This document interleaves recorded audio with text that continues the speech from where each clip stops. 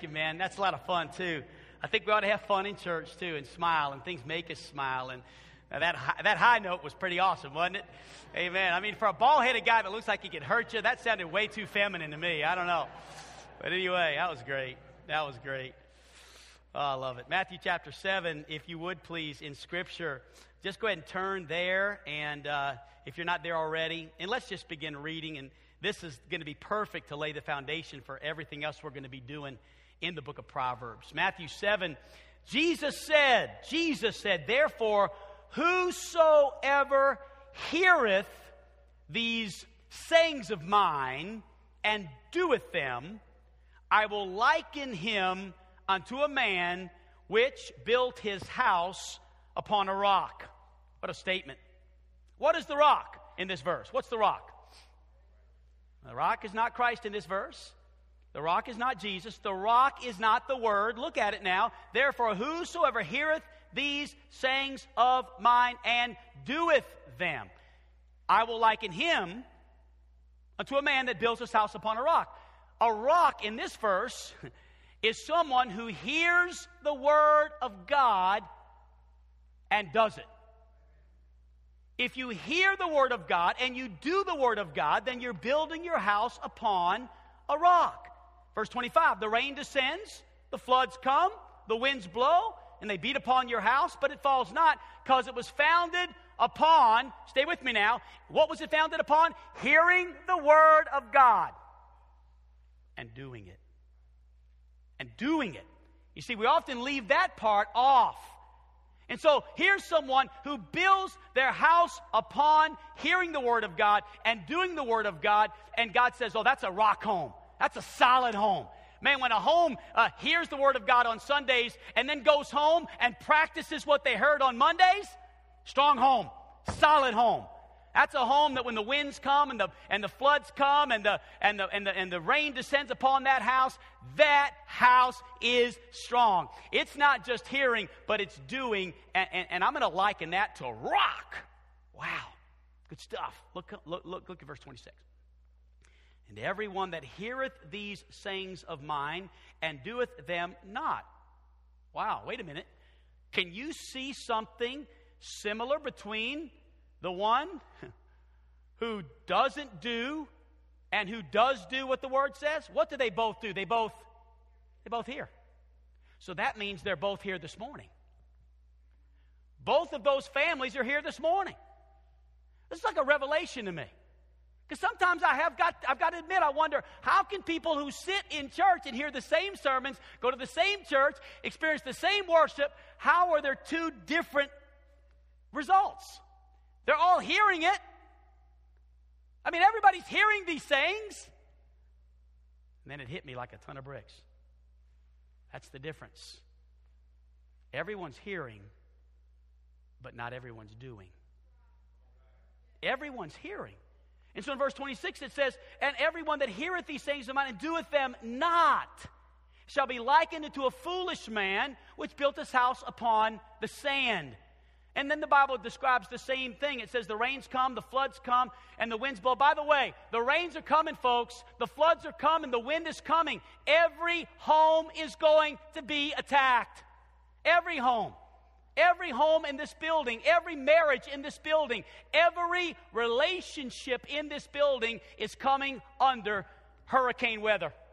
The tornadoes are coming. No, not me. It's going to be a perfect life. Everything's good. Don't talk about troubles. They're coming, and you know it, and you're experiencing them now, or you're going to tomorrow, or you just came out of one yesterday. I mean, the winds are coming.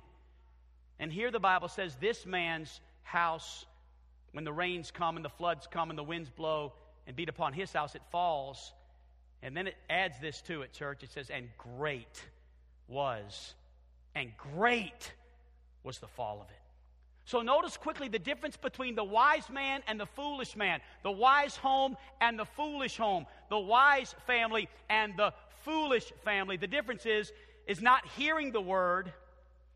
It's not that. It's doing what you have heard. So back to the message now. I've laid a foundation. Now let's build on that. Are you ready, church? Here we go. There's two groups of people here today, and only two groups of people according to the Scriptures. And that is this: the world would divide us based upon our occupation. The world would divide us based upon our talent. The world would like to divide us based upon our economic status or our racial diversity. The world would like to divide us, two different types of people, as a result of our social background. But I'm here to tell you, God's Word divides us this way: the wise and the foolish. That's it. It's not about the color of your skin. It's not about where you're from. It's not about how much money you've got in the bank. It's not about whether you live in a nice neighborhood or a not-so-nice neighborhood, or the hood or Eastgate. Hey, all that's fine and dandy. There's two types of people in this room. It has nothing to do with your economic status, your social status, your racial diversity. It is two distinct things in Scripture: wise, foolish. That's it. Wise people are those who hear the Word of God and do what it says. Foolish people are those who hear the Word of God and don't do what it says. You see, there are people who have gone to church for weeks, for months, for years, and they hear the Word of God, but don't do the Word of God. And that, the Bible says, is the height of foolishness. It doesn't get any more foolish than that. To hear God's Word, but to not do what it says. And that's what we'd like to do this morning, is accomplish something by understanding, as a church family, as we begin to make 2014 for our church the year of the family, as we focus on relationships, as we focus on our children, as parents, on our marriages, as husbands and wives, as we focus on how we can be better church members and faith family members here at Gospel Light, better relationships in our small groups. As we begin to focus on all of that, let's begin with the Scripture that describes the two different types of people: foolish people, wise people. Two kinds of choices we can make. We can make wise choices, or we can make foolish choices. Wise choices lead to blessing and joy and heaven. I like that, don't you? That's kind of where I want to be. I want to be in that blessing group, that heavenly group, that group that has great joy. Foolish choices lead to consequences, misery, and judgment. Now, here's the good news. There are no perfect families. Amen? Look at your neighbor right now and say this: you're not perfect. Amen. And didn't that feel good? Did anybody say, yes, I am? There are no perfect families. But can I tell you something? Listen. There are no perfect families, but there are families who are increasingly making better and more wiser decisions. And as they do that, their family becomes stronger. But on the other end of the spectrum, there are foolish families who are increasingly making unwise decisions and foolish decisions, and things are getting worse. So the goal of this series in 2014, if you will, the goal of the messages we'll be bringing here at Gospel Light is to make wiser choices most of the time. Because we can't make them all the time. We're not perfect. We're going to make mistakes.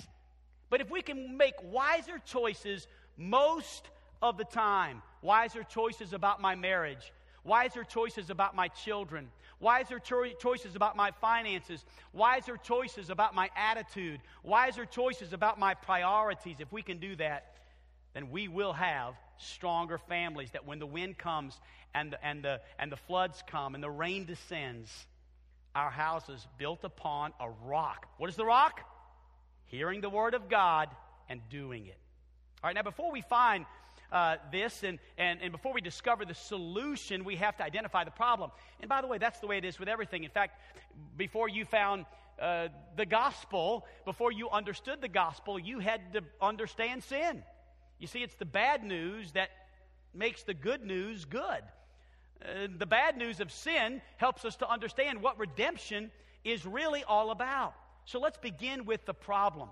In order to do that, let's define the word wisdom. We've done it before in years past. Let's do it again. It's in your notes. Here it is. The definition of wisdom: the ability to choose the best, most God-honoring course of action in any situation. I like that definition. Let me read it to you again as you fill in the blank. The ability to choose the best, most God-honoring course of action in any situation. All right, the definition of foolishness. Are you ready? Here we go.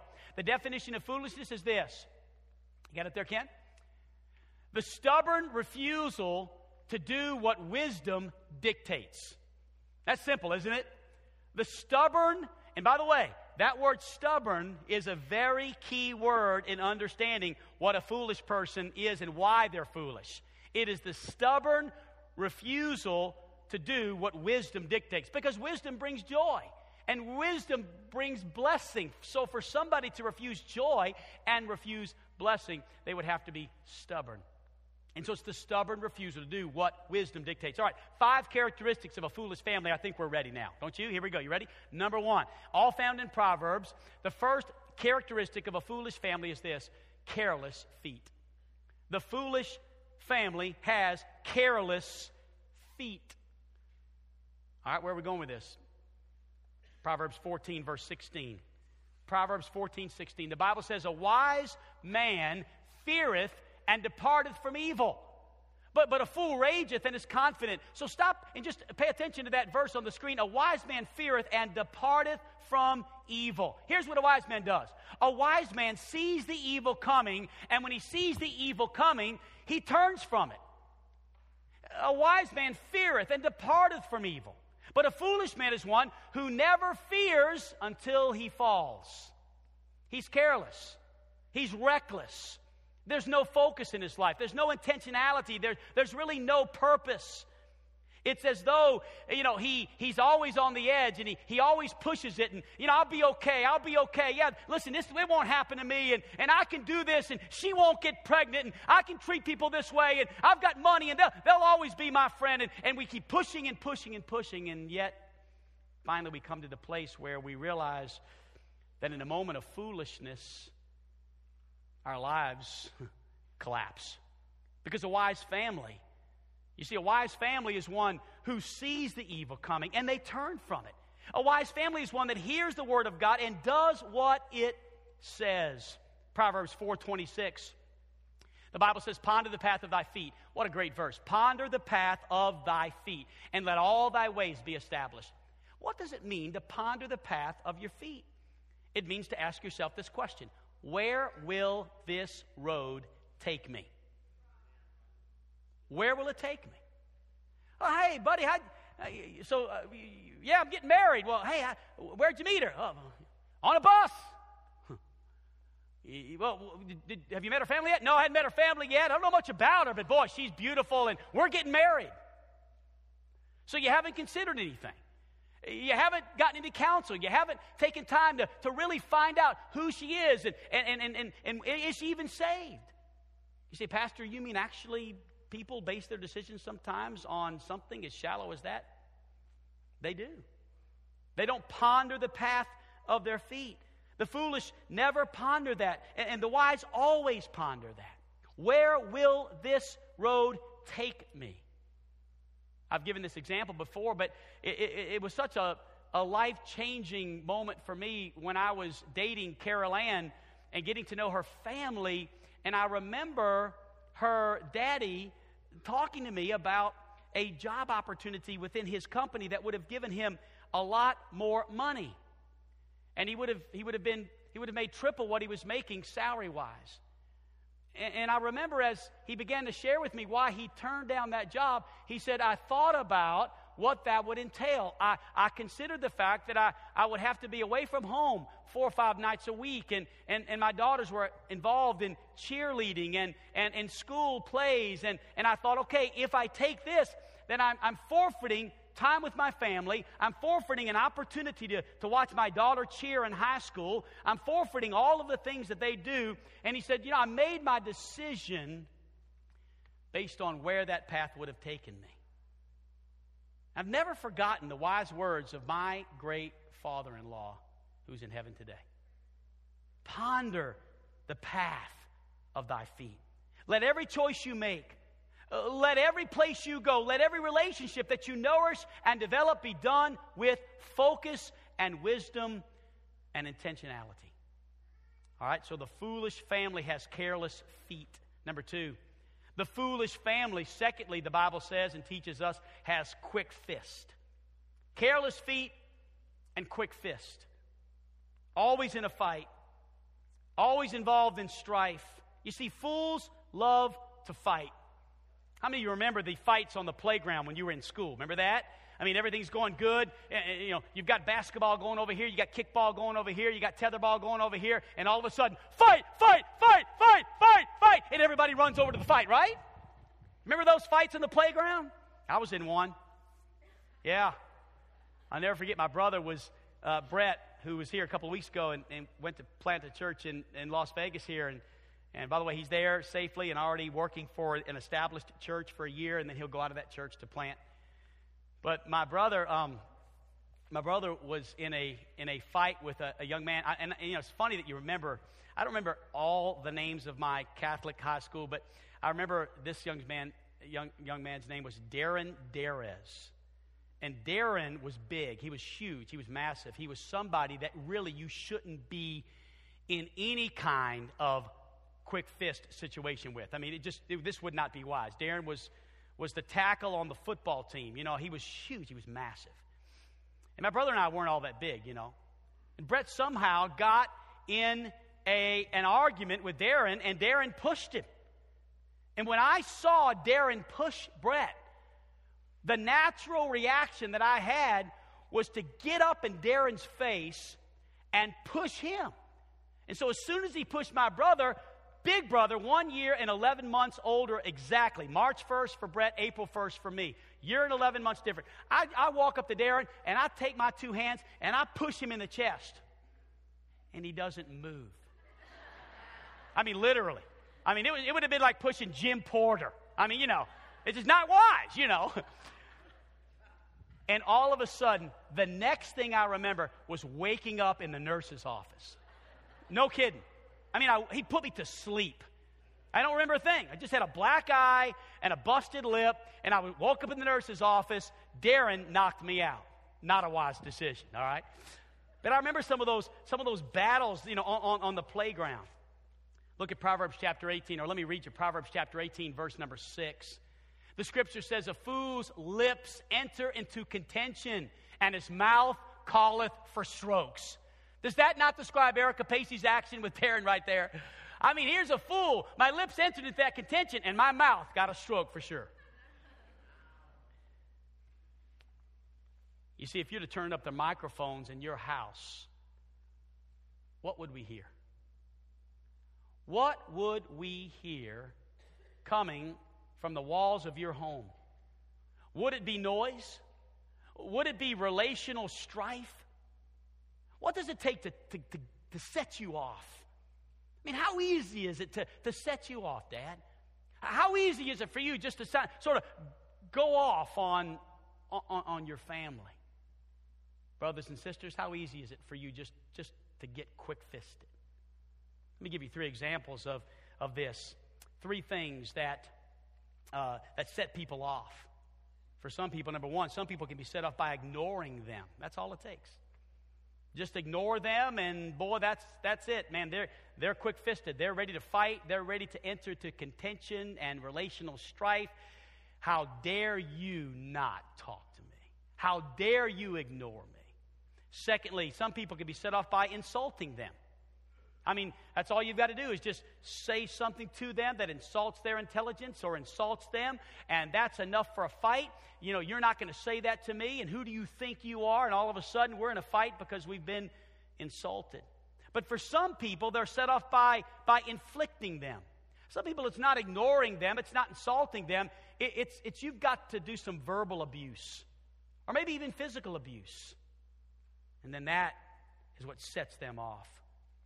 But you know what? Of all these things that cause strife in the home, I can't help but to follow the example of Jesus Christ. And I hope you're ready for this. Because the Bible says in 1 Peter chapter 2 and verse number 23, who, when he was reviled not again. When he suffered, he threatened not, but committed himself to him that judges righteously. Jesus was reviled, and he reviled not. In Isaiah 53 and verse number 7, it says, he was oppressed and he was afflicted, yet he opened not his mouth. He was brought as a lamb to the slaughter, and as a sheep before his shearers is dumb, so he opened not his mouth. From these 2 scriptures, I find this in the character of Christ, that silence in the face of opposition is what the scripture calls us to. Silence in the face of opposition. That we not be quick-fisted. That we not be quick to get in an argument and fight with one another. You see, the characteristics of a foolish family is they have quick fists. Moms and dads, are we that way? What does it take to set us off? Does all it take is for our children to walk into our home, maybe with, having played out in the dirt, they're just a little bit dirty, and we see them come in the door, they've had a great time, and yes, our floors are going to be a little dirtier, and yet we just go off. As opposed to maybe saying, you know what, now's not a good time for me to react that way. I think what I need to do is just wait till dinner, and we'll talk about this, because right now I feel angry, and it's probably not going to be a good thing for me to be quick-fisted right now. And when I say fisted, I don't mean necessarily that you're going to punch someone, but just you're quick to be angry. Time out. It's okay. It's not the end of the world.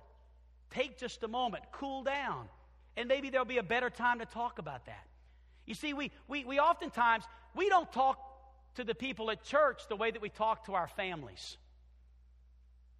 We need to be careful that we talk to our families better than we talk to anyone else, with more respect and more love. You see, who is it we are so harsh with? It's the people we love the most, isn't it? The people we love the most seem to be the people that we are the most harsh with. Here's a few things that I've found that fuel fighting in the house or fuel fighting in the home. Here's a few things that make us quick-fisted as I see it. Number one, misunderstanding. Misunderstandings meaning this: we jump to conclusions. Before we ask questions, before we, find out really what is the situation, we jump to conclusions because of misunderstandings, and we become quick to be angry. Secondly, write this word down, just the word overdone. I know this is my thorn in the flesh. When I'm tired, when I have spent myself at work, when I've just given everything I've got to the church and to the ministry, and sometimes I come home, I'm tired. I've emptied myself of all of my kindness. I've been nice to Cindy all day. I've been nice to everybody. I've answered the phone good. That's easy, right? I've been a good boy, and then I come home, and guess what? I'm tired of being nice. Give me some food. Why is the table dirty? Honey, I can't believe that Gloria, and I do it. And she'll say, honey, what is wrong with you? Why are you, good night, you just got home. And here's how I left the office. Bye, Cindy, love you, have a great day. See you tomorrow. That was 5 minutes ago. Overdone. Gentlemen, ladies, don't spend everything you've got and come home and give everybody else the leftovers. Your family deserves better than leftovers. Your wife deserves better treatment than the ladies at work. Your children deserve a better tone in your voice than the children that of your friends. We must be careful not to be overdone. That fuels fighting. Number 3, write this down: a low deposit withdrawal ratio. Now, in understanding this, it's basically just like understanding the economics of how a bank works. The same thing, the economics of a relationship are the same way. You have to make deposits in your bank before you can make withdrawals. Make sense? That's just common sense, right? I've got to make a deposit of a certain amount before I can make a withdrawal of a certain amount. Well, you have to make deposits relationally equivalent to your withdrawals. You see, for a relationship to be healthy, it's got to be give and take. You've got to be willing to give so you can take. And if you're going to take, you've got to be willing to give. You can't take from your wife and expect that she has an inexhaustible resource of kindness. The only one who has an inexhaustible resource of mercy and kindness and love is Jesus. That's it. Everyone else needs deposits equivalent to the withdrawals. Everyone else. Kids, listen to me, kids. If you're in the building, you can't take from your parents and not give. That's right, kids. When's the last time you wrote a thank you note? When's the last time you said, Dad, you're awesome. Thanks for the money you gave me for this or for that. Thank you, Dad. You're so incredible. I don't expect it. I know a lot of kids probably do, but not me, Dad. Not me. I don't take it for granted that when I ask for things, you work so hard to give. Thank you, Dad. You know what you've just done, kid, child, son, daughter? You've deposited something. And it's going to be a whole lot easier to make a withdrawal next time. Sorry, moms and dads. You know what's coming, amen, this week. But that's true. Hey, wives, you can't take. You got to give. Hey, husbands, you can't be just a taker. You've got to give. Balance the books of relationships in your house. Balance the books. Be a giver, not just a taker. You see, if you always take and never give, there's strife coming to your home. If you always take and never give, there's strife coming to your home. There's an illustration. Let's see here. Greg, come on up here for just a second. I'll use this illustration. And I need a little more water than that, but that'll work. Okay, it's not much, but that'll work. All right. I wanted a little more water. Is there any more water up here? Okay, this will work. Okay, here's the illustration. It's real simple, okay? You start off with the empty cup. His cup is empty. My cup is not full, but somebody probably drank the water. That's what it was. Somebody drank my water. All right. I wanted it to be full, but it'll still work. Just picture this glass full. It does have water in it. And in a relationship, he's empty. I'm full. We'll just say I'm full. And so here I am. I'm going to walk up to Greg. We're friends, okay? And I love Greg, and I want to encourage Greg. So see Greg come to church today. Greg, it's so good to see you, man. Man, you're such a blessing to me and you and your wife and family. And, boy, that's a sharp-looking tie, man. I really appreciate that. Well, I love you too, brother. You love me too? And I appreciate everything you do and your preaching and your teaching and how you love me back. Oh, man, I appreciate that. You know, your kids are a blessing too, man. I understand they go to the public school. They're a good testimony of the football team and in school itself. And I just appreciate your wife singing on the worship team today. I know she had to probably come up here Saturday and practice. And thanks for letting your wife just be a part of our ministry. Amen. I appreciate your family too. They're a blessing to me and the help they are and encouragement they are. And they're great. Thank you. See how that works? Yeah, brother. I love you, man. Just pour water on top of her. Yeah. Thanks, brother. You see how that works? Back and forth. See, by the time I'm empty, I need something. I mean, tell me I look nice, please. I know I'm not asking for it, but I just told you, give me a deposit. Amen. You can say, well, we shouldn't need that. Bless God, you should be strong enough. Well, I'm not. Sorry. I mean, I'm human. I need someone every now and then to tell me something nice, especially if I'm giving. I need someone to make a deposit. That's a relationship issue. That's how we keep strife out of our homes. Try it. It's amazing. But if all you do is take, if it's always about you, if it's always about your schedule, what you want for dinner, if it's always about your needs, strife is coming to your home. Tension is going to be in your home. You've got to understand this idea, this concept of a low deposit and withdrawal ratio. Number 4, finally, and I'm done.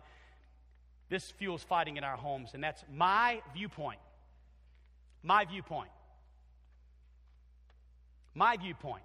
Pridefully holding to my viewpoint like it's the only viewpoint.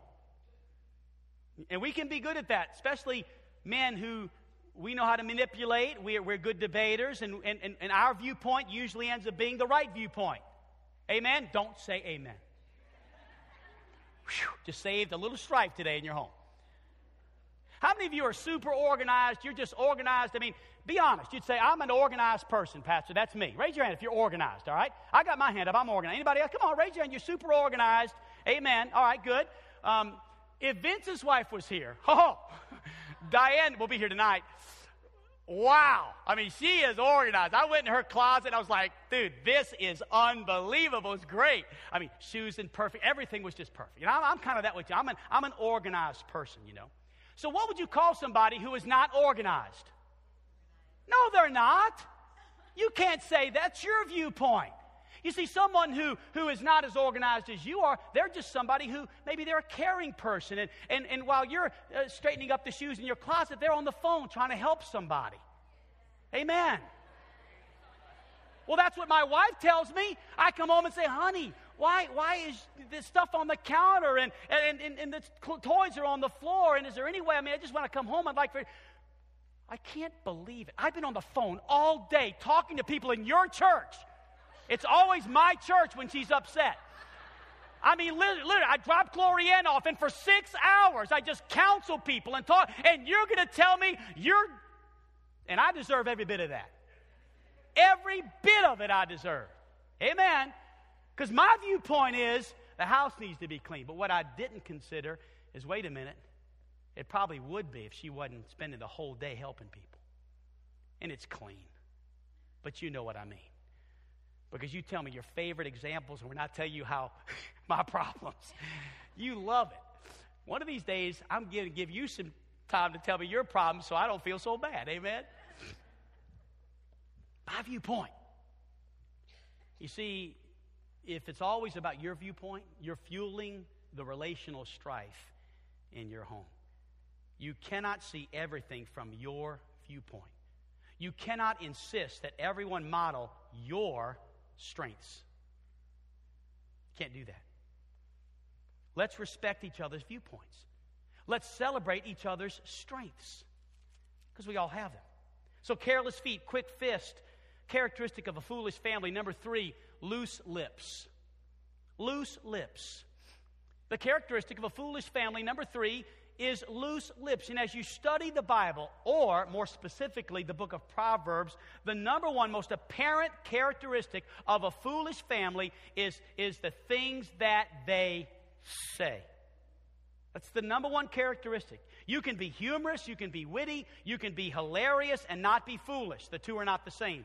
I think we need to have some humor in our homes and some wittiness, and we need to have a little fun, and there is a place for that, and I'm all for that. I think a merry heart doeth good like a medicine. Amen? That's Proverbs as well. There's nothing wrong with that. I'm talking about two different things here. Humor is not a bad thing. Loose lips give words that cause pain to other people. Let me give you an illustration. Proverbs 14:3. In the mouth of the foolish is a rod of pride. In the mouth of the foolish is a rod of pride. How much heartache could be extracted from relationships by simply saying nothing? How much heartache? How much hurt? By just simply saying nothing. But yet, the foolish family has loose lips. How often have our lips been used as a tool of the enemy himself to bring conflict in our homes? Proverbs chapter 10 and verse number 19. In the multitude of words there wanteth not sin, but he that refraineth his lips is wise. In the multitude of words, though, there wanteth not sin. You see, I guarantee you, the more we say, the more we talk, the more we try to prove our point, the more our lips are loose and we just spout off at the mouth, the more transgression and possible sin and turmoil is going to be in our homes. So you know what we need? We need duct tape sanctification. Now let me show you how it works. John, could you come up here for just a second? I wish Bobby was here. She would love this. No, I'm just kidding. Now duct tape sanctification works like this. It works every time. It's incredible. This thing's incredible. Okay? What's this? Now, how you doing, John?